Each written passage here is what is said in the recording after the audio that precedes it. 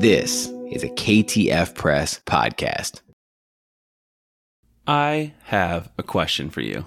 Do you want to attend the Evolving Faith Conference from anywhere in the world for free?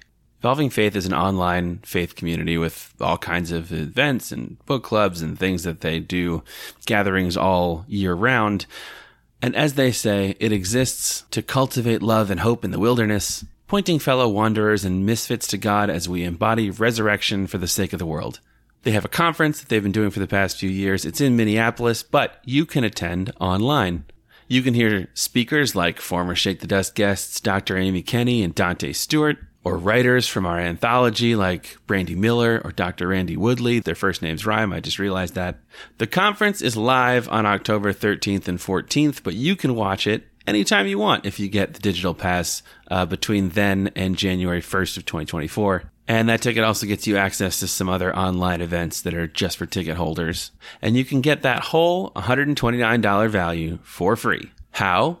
Between today and Labor Day, that's September 4th, become an annual subscriber to KTF Press or upgrade your existing annual or monthly or no membership to a founding member level membership. You get a free book if you do that one, by the way, the founding member one. And then you will be part of a drawing for one of 3 free tickets to Evolving Faith. That subscription, as you know, gets you the bonus episodes to this show. It gets you our weekly newsletter for free, and it supports everything we do at KTF Press, and it could get you an $129 digital ticket to the Evolving Faith Conference for free. So go to ktfpress.com and sign up as a paid subscriber today or anytime between today and September 4th and enter that drawing. All right, let's get into today's episode with Scott Hall, and that episode officially starts now. We have an invitation to submit ourselves to our Creator or not. Mm-hmm. And I don't think you get out of that. It's a basic Christian principle, and we white folks, we need to submit. We need to submit to the Lordship of Jesus. That is old school, but some things never grow old. I need to know there is justice, that it will roll in abundance, and that you're building a city where we arrive as immigrants, and you call us citizens, and you welcome us as children home. Welcome to Shake the Dust, Leaving Colonized Faith for the Kingdom of God. I'm Cy Hoekstra. I'm Jonathan Walton. And we are here today to talk about white people. We're going to talk about kind of white people's responsibilities and roles in racial justice in the church and in society at large. We have a fantastic guest with us today to talk about that.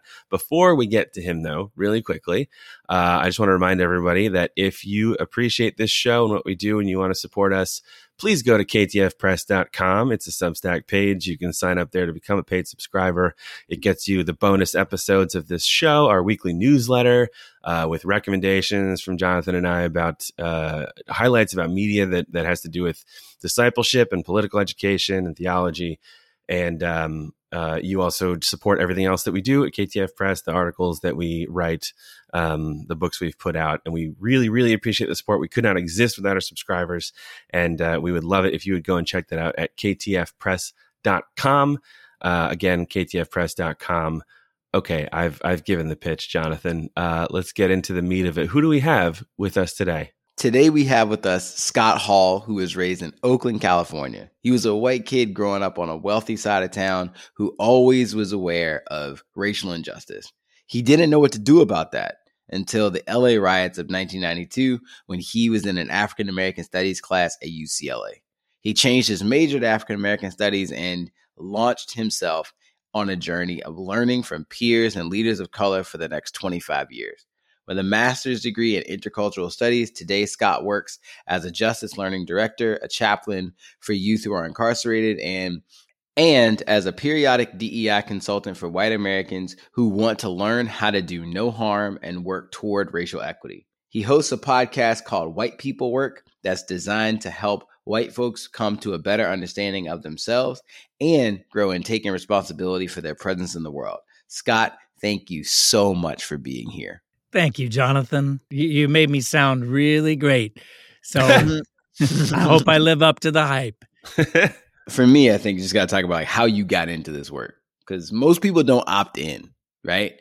And so most people's reactions to the things that happen around the acquittal of officers and Rodney King in LA 1991, 92, putting yourself in that space, right?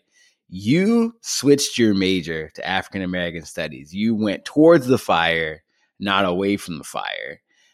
Why did you do that? And how did that set you on the journey you're on right now?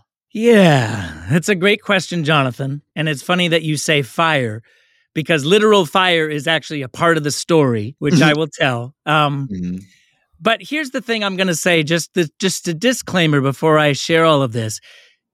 So much of life happens, you just take the one next step that's right in front of you, right? It was sort of the perfect storm of all these elements of my life. So I came to college. I was, as you mentioned, I grew up in Oakland. I was always aware of like racial disparity, like economic disparities by race. I came into college. I was into Spike Lee movies. I had read the autobiography of Malcolm X in high school, but I was this pre-med student in college. But I had all these electives, and I took a Black history class. And as I was taking that class, this racial uprising in Los Angeles happened. My mentor immediately put me in the back of his car, and we drove into the middle of Koreatown. And within 10 minutes, my roommate and I were helping a Latino family take their kids and their valuables out of their apartment that was on fire. And I came back to class the next day, and my professor scrapped her whole curriculum and said, we're going to study the history of racial uprisings in the United States, mostly from the 1960s, but actually going all the way back to out of the United States to the Haitian Revolution. And we're going to study this and why it's happening now in Los Angeles. And for me, Jonathan, it was that perfect storm. And for the first time in my life, I felt like the Christian faith, I was learning about Jesus's care for issues of injustice. That integrated with my upbringing, where I saw these, economic disparities by race that were never being talked about in my church, and my academic career, they all converged. And suddenly I felt like all the disparate parts of my life were one. And I was like, I have never felt like this. There's something special happening. And I had a really deep sense of divine invitation to change my major. Amen. And you said yes. And I said yes. And my dad said no, but that's a different story. Listen, having a kid who's a doctor, it's a hard thing for a lot of people to let go. All right. So this question is a little bit funny, but it's kind of important to me. On your podcast, you give a lot of examples of what not to do as a white person who's involved in racial justice or conversations with people who are not white. I would say the majority of those examples are you. I would say most of them, definitely more than 50% of them, I would say, are ways that Scott Hall has screwed up. And we both think that that's intentional. And I was wondering if you could talk about why it is that you pick those things to talk about. Cy, I'm so offended by that. What are you talking about? Yeah. I mean, look, I am often my own worst enemy. Actually, this one is actually pretty easy for me to answer, Cy. I think my biggest beef is with self-righteous people. And I don't say that self-righteously. It's probably because I have a negative personality trait that makes me want to try to get self-righteous. My mom would call me on it my whole upbringing. When I'm feeling real good about myself, I like to get my little high horse and lord it over people. So I know how nasty it feels to be self-righteous. So I think it makes me sensitive about that. And I feel like, in particular, when white folks are talking to other white folks about racial stuff, oh my gosh, like there's so much posturing and self-righteousness about one-upping each other that just, it's not about racial equity or justice. It's about showing off and it's gross and self-referential. And so I just feel like there's this tendency that I want to, break up and push against. But also I think there's just a stigma in the United States of white folks being shamed for making racial mistakes. And the thing is, from my friends of color, they already see twice as many racial mistakes, cross-cultural mistakes as I'm already making. So the idea that I'm going to, perfectly navigate, like, that's already an illusion. Yeah. So for me to be able to just put it out there, I think breaks that lie that we as white people can perfectly, navigate cross-cultural relationships and never have any foibles and blunders and deeply offensive things that we do. I want to take that stigma away, because I think so many of the places of unawareness for us as white people, they're not even related to our own independent personal choice, but they're a result of external conditioning put upon us. So it feels really important to just dispel some of the guilt and shame that gets loaded onto white folks and let us know, of course, we're going to make mistakes. We've been conditioned to make those mistakes and see ourselves as superior to non-white people. So we're getting out from underneath that conditioning. So, of course, we're going to make mistakes. I think a reason that's important to me is you talk in your show about the notion of distrust and how a lot of white people assume that kind of the default in cross-cultural communication should be trust, that everyone should trust each other and give each other the benefit of the doubt. Mm-hmm. And you really take that assumption apart in a way that I thought was really smart. But I think it and you talk about how it really does not make sense for a Black person or for anybody who's not white to come into a conversation with a white person, just being totally open, fully trusting them, like ignoring all their previous experience. It's actually kind of healthy to come into the conversation and say, I need you to show me that I can trust you. Mm-hmm. And I think the fact that you repeatedly tell stories about yourself that are frankly fairly embarrassing is actually a point of trust. Like it's I think it's something that helps that process, that makes that kind of communication smoother and makes like real depth more likely, because it's implicitly you are just avoiding the performative nonsense that you were just talking about. You have a whole episode on why white progressives are sometimes the worst, which I kind of love. And that this is a big part of that problem in particular, is performativeness. Mm-hmm. And I just want like an HR policy that just tells me a bunch of do's and don'ts so that I never screw up and I can be deemed to not have a racist bone in my body. And I appreciate that you explicitly fight against that, even in like the examples that you choose.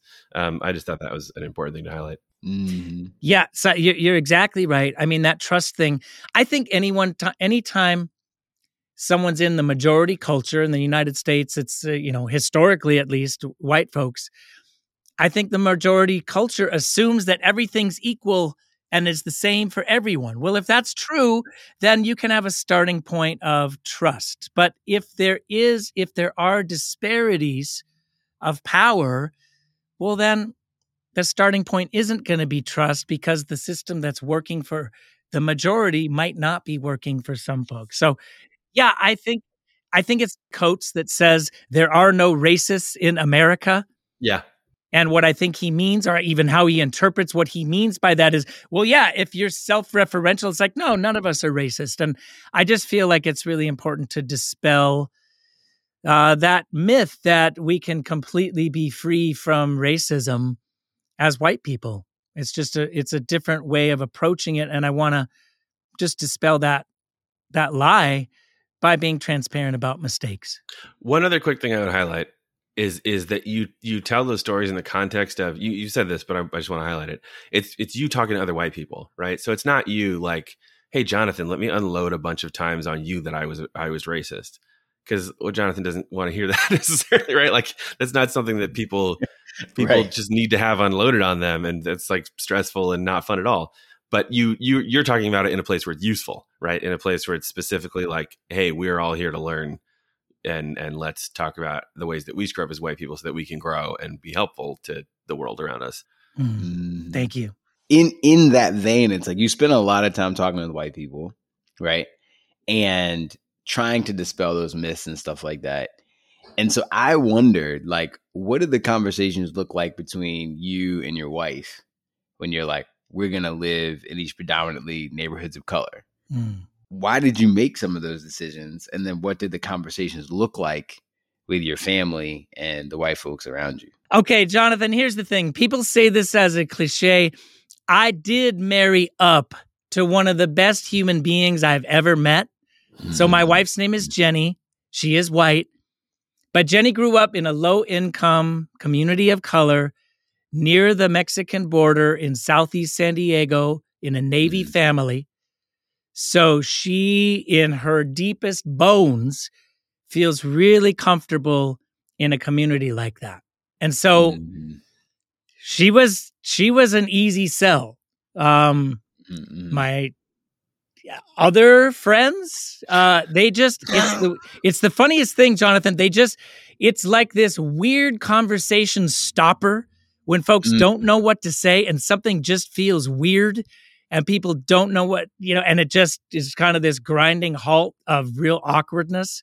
But both my wife and I felt pulled to put ourselves into a cross-cultural community. I was working at the University of Southern California in Los Angeles. It's in the local neighborhood of that college is dominantly African-American and Central American. So it made sense to live close to the school. We were on the market to buy a house. And if you'll let me, Jonathan, I'll tell a little God story. We were in the market to buy a new house.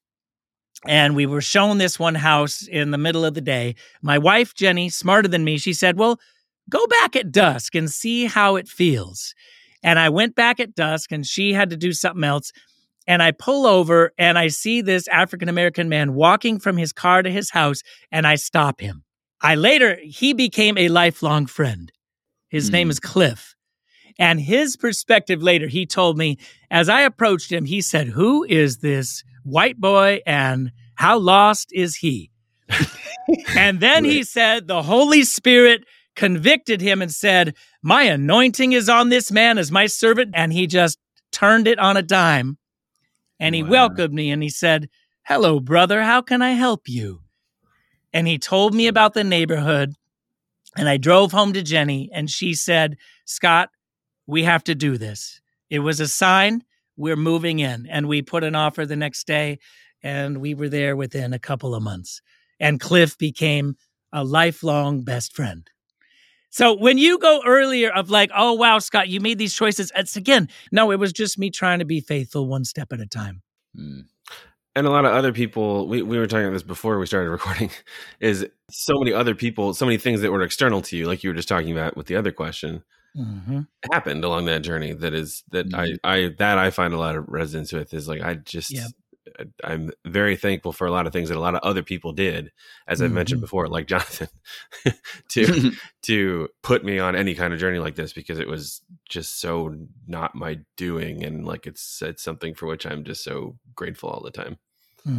Amen. I love that side. We have talked a little bit before in this show about how the ways that the mistakes and the assumptions that white Christians make when engaging in conversations about race kind of reveals the things that we don't actually believe about what we say we believe, that we don't actually believe about the gospel that we claim to put our faith in. Yeah. And conversely, we've talked about how engaging thoughtfully and authentically in racial justice work can really help white people in discipleship. How have you seen those dynamics playing out in your life or in the lives of the white people that you work with? You know, it's interesting, just to go back for a second. This is answering your question. To the last thing I said, all we can do is take that next faithful step in front of us.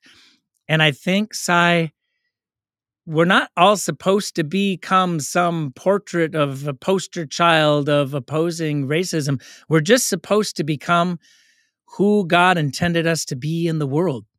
That's all we can do. And what I find is the deeper I go with principles for helping white folks get a handle on opposing racism, the further I go, the deeper I go, the more simple the principles are built upon. Where I keep finding myself landing on, oh, what we're really just talking about is humility, being a learner, putting others before yourself. So I think when people make the journey of white people being, and there's kind of this term that has had this weird evolution of woke people and, whatever that means to different, partisan demographics today, it's lifted up as this super special charism, to use Christian language on it. I just don't think that's what it's about. I think the invitation for white folks cross-culturally is honestly just to live out the most basic principles of what it means to be a follower of Jesus. It's just that when it comes to being white in the United States, there's this way we've been conditioned to not be aware of a certain set of how humility could be applied, a certain way that putting others before ourselves could be applied. So I actually think the principles are basic Christian principles, but just pushed into parts of our lives that we as white people have been trained to not be aware of. You put it more gently than I did. I was like, we don't believe any of that stuff. Well, okay, if I could lean in one part, because when you say trained, right? And if we put it in spiritual language, discipled to. Okay. Right. So you're leaning everything that you're saying, particularly for me, I love Philippians 2, where it's do nothing out of vain conceit, put others before yourselves. Whatever you've seen in me, do these things, right? When you go to jump to 4. But it's one of those things where it's if you have been discipled to the opposite degree, right? Because if we say, humility, but then you define humility as not an embodied thing, but you define humility as a concept to understand, not to live out. What do you mean? I understand humility, but I got to get this money, or I understand don't put others before yourselves, but we're literally going to move our entire family and all our stuff and all our resources to make sure that we're taken care of for generations. There's, you know what I mean? It's conceptual. It's not an embodied thing. I mean, John, you're taking it beyond my pay grade, but I think you're talking about the difference between orthodoxy and orthopraxy. Yes. To be kind of nerdy about it. Yeah, and it's and where's that distinction in Jesus? Right. And if those who follow Jesus are supposed to have a Christocentric theology, shouldn't Jesus be the lens through which we view everything? I mean, Jonathan, the Good Samaritan could be called an iconic American Christian parable. Right. That's a parable about race. And yet, that is not how I was ever taught about it. Yeah. So I think what you're getting at is a way that my whiteness was strained out of any gospel presentation when there's a cross-cultural dynamic in a parable like the Good Samaritan that's absolutely a core part of what Jesus is even getting at when he teaches that parable. Oh, okay. So, because we could preach and go on tangents. I'm getting you started. I see it on your face, Jonathan. Okay, so to wrap that up, or to bring that back, right? You have these conversations with white leaders, right? But how you deliver the critiques, but then how do you get them to do things or call them to do things beyond protecting the institution that is just performative? How do you get them to act, or how do you invite them to act from a place of honesty and sincerity, right? As opposed to just making sure they're seen as well, we're one of the good ones. Oh, Jonathan. Let me just say, I can definitively say I'm not very good at what you're talking about, because you're talking about white leaders and having a conversation that when it comes to the critical point where there's skin in the game for them, I had an experience as a consultant I was brought in for a 1-year consultation. The senior most African-American married couple in a predominantly white, and meaning 85% white Christian missions organization. The senior most African-American couple on staff hired me to help the organization after George Floyd was murdered, to help the organization grow in racial awareness and racial equity. That consultation was going really well. We were talking about Act 6 and how race comes up in that. Conversations like this Good Samaritan conversation, everything was great.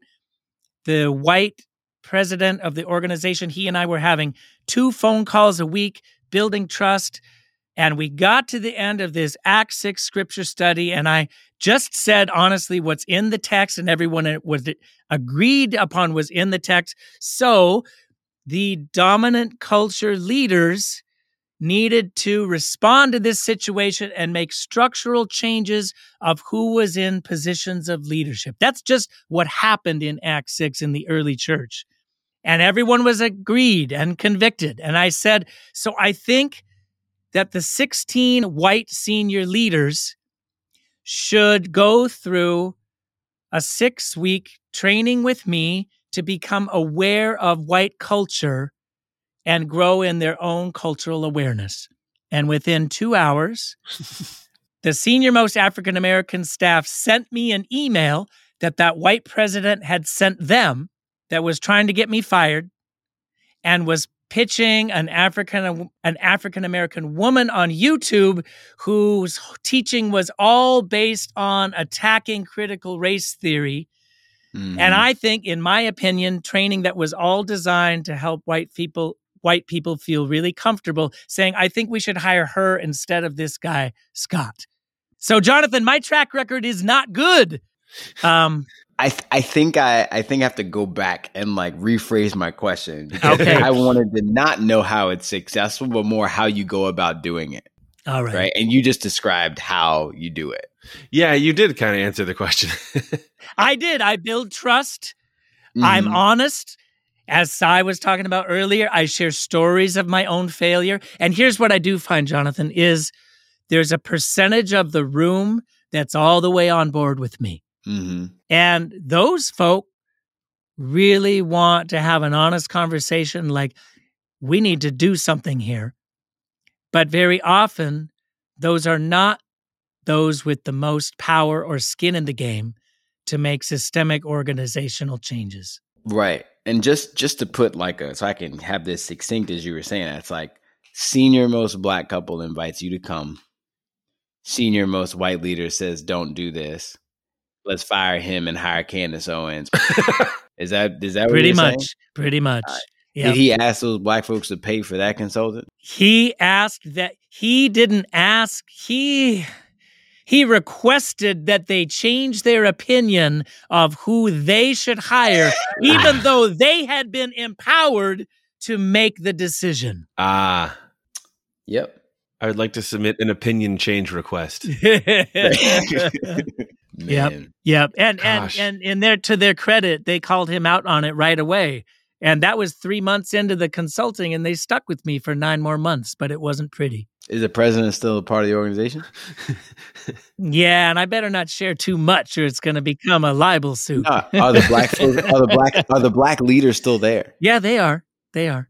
Fascinating. They are. I mean, that leads us into a different conversation, Jonathan, about black folks surviving in predominantly white institutions. And hey, man, we could talk about that in different podcasts. But yes.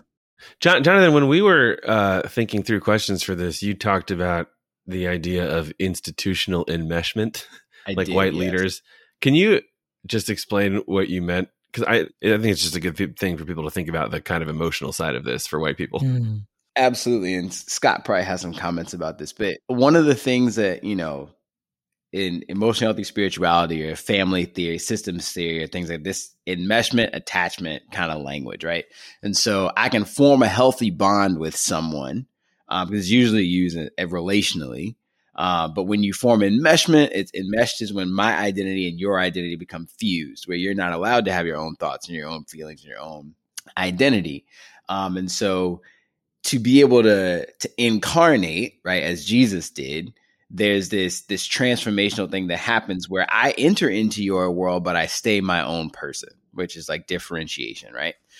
So again, usually it's about relationships, but what if we made that about institutions? So I am World Vision. I am InterVarsity. I am IJM. I am the Catholic Church. I am the Republican Party. I am the Washington football team, right? Like we start to say we when we start to use institutions, right?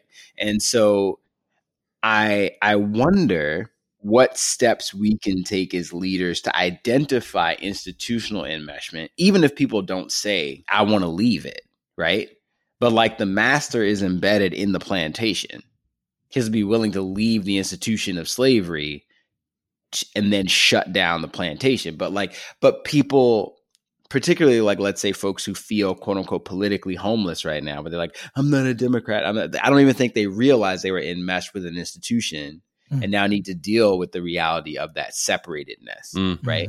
When they actually needed to have that process happen in the first place to be able to critique where they came from honestly. Right. So the practical thing that happens is Scott comes along and says your institution might be systematically racist, and then the white leaders say Scott called me a racist, and yes, and he did not. Yes, right. Mm-hmm. Yeah, but if you feel some sort of way about that, you probably are. Right. Yeah. That's a separate question. The emotional health point. Yeah. Yeah. The emotional health point is we need to be able to differentiate ourselves from others and our false selves is a whole nother thing and these institutions for sure. Yeah. I mean, Jonathan, in some ways, I feel like you're answering, you going back to Philippians 2 and that call to kind of count others above yourself and how there's this, oh yeah, I'm going to apply that to all these kind of interpersonal elements of my life. But when it comes to living out the American dream and being incredibly selfish, I'm, going to skip that part. And I think you just described, oh, well, actually, it's because Jesus is calling us to something that is going to pull us out of a different operational life system. That's just called Christian discipleship. Yeah. Yes. And in the New Testament context, it was a Roman one. Or and so it's just, yeah, I think it's a great insight, Jonathan. The one other thing I'll add on that I do find really helpful for white folks, and I'm channeling an insight I got from a colleague named Larry Thiel.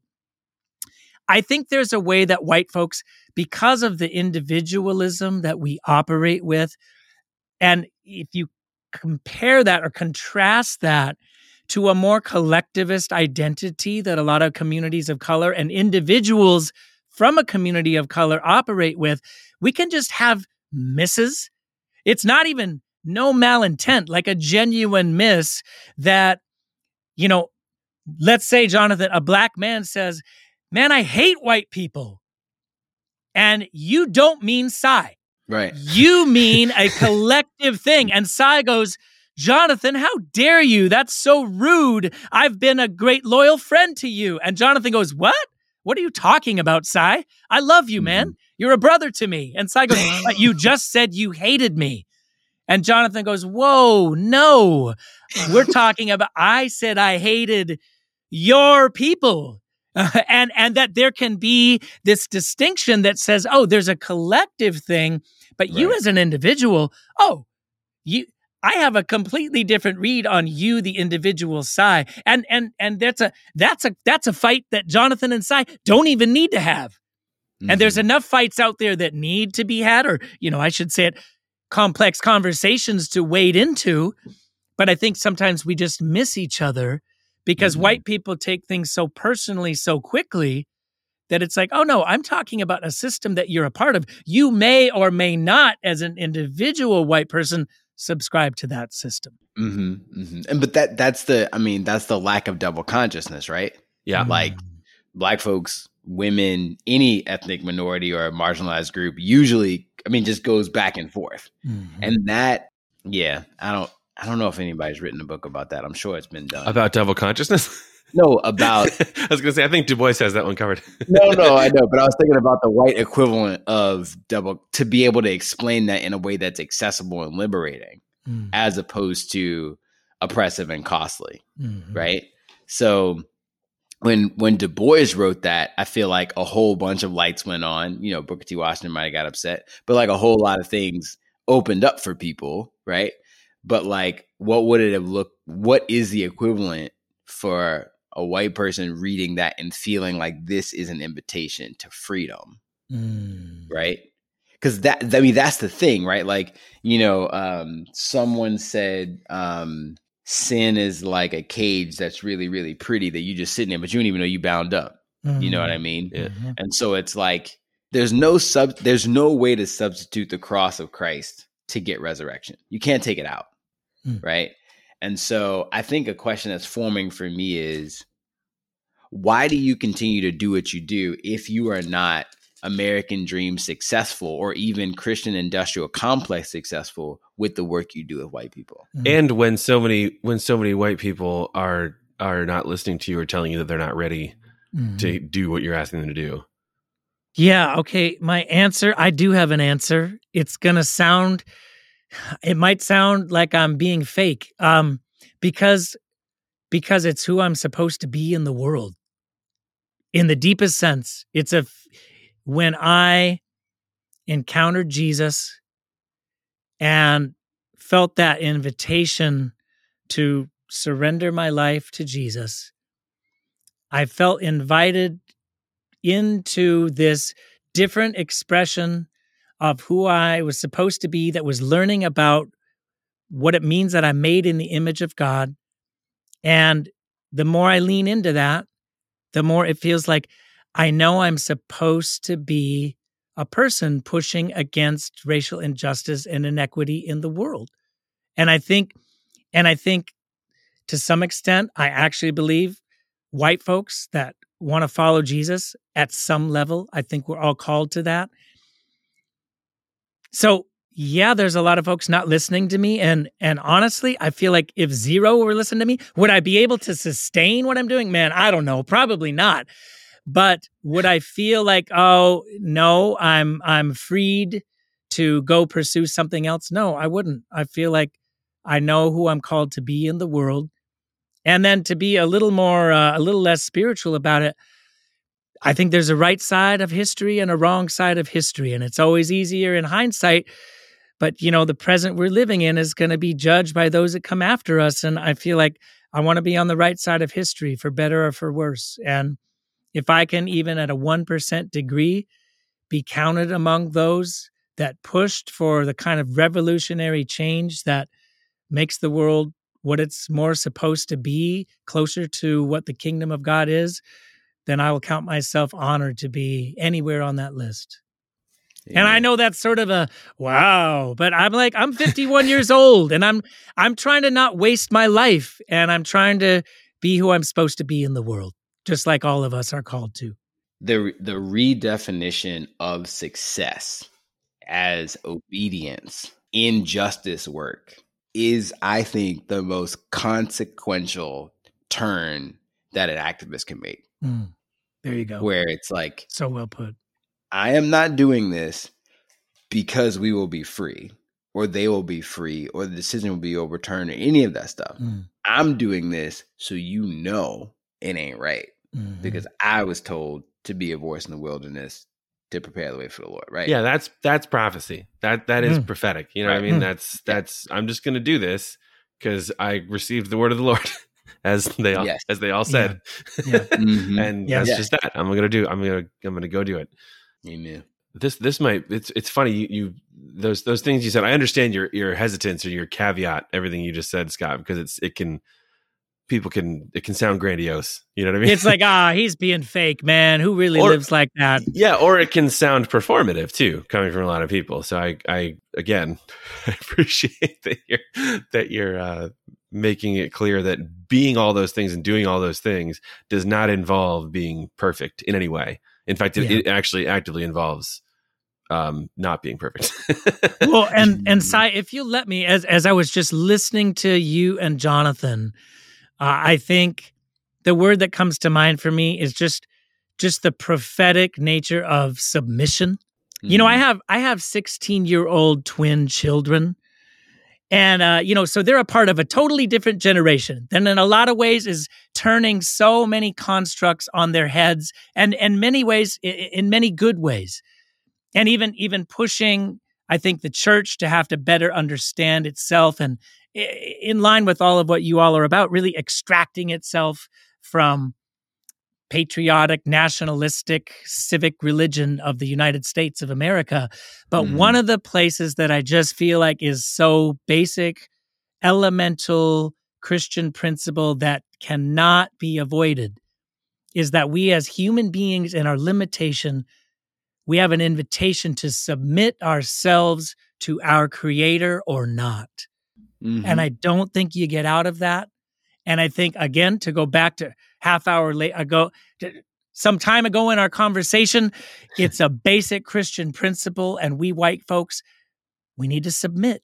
We need to submit to the lordship of Jesus. That is old school, but some things never grow old. Amen. Scott, the show is White People Work. That's the podcast.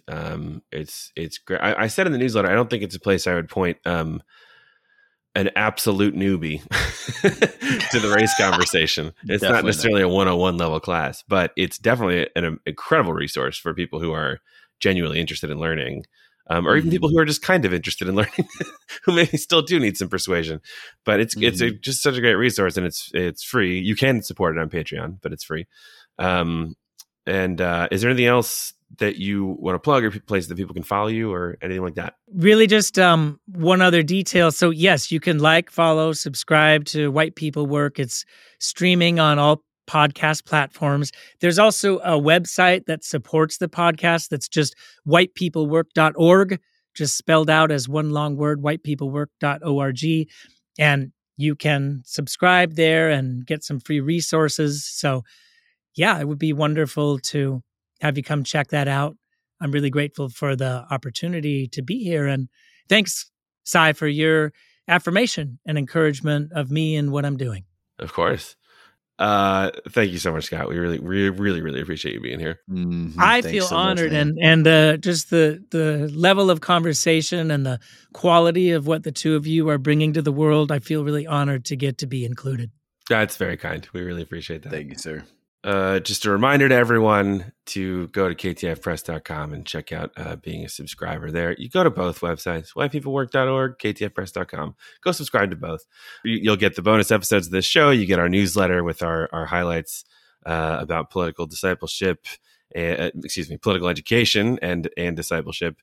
And you support everything that we do at KTF Press. We would really appreciate it if you would go and check that out and become a paid subscriber. Our theme song is always The Citizens by John Guerra. Our podcast art is by Jacqueline Tam, and we will see you all in a couple of weeks. When we arrive as immigrants, and you call us citizens, and you welcome us as children home. Where we arrive as immigrants, and you call us citizens, and you welcome us as children home. Thanks, Cy, for your affirmation and encouragement of me and what I'm doing. Of course. And if you need a DEI consultant who will tell you the truth and doesn't care if he fails, give Scott Hall a call. Call Scott Hall. I have a suspect relationship with the title consultant these days, so we'll see.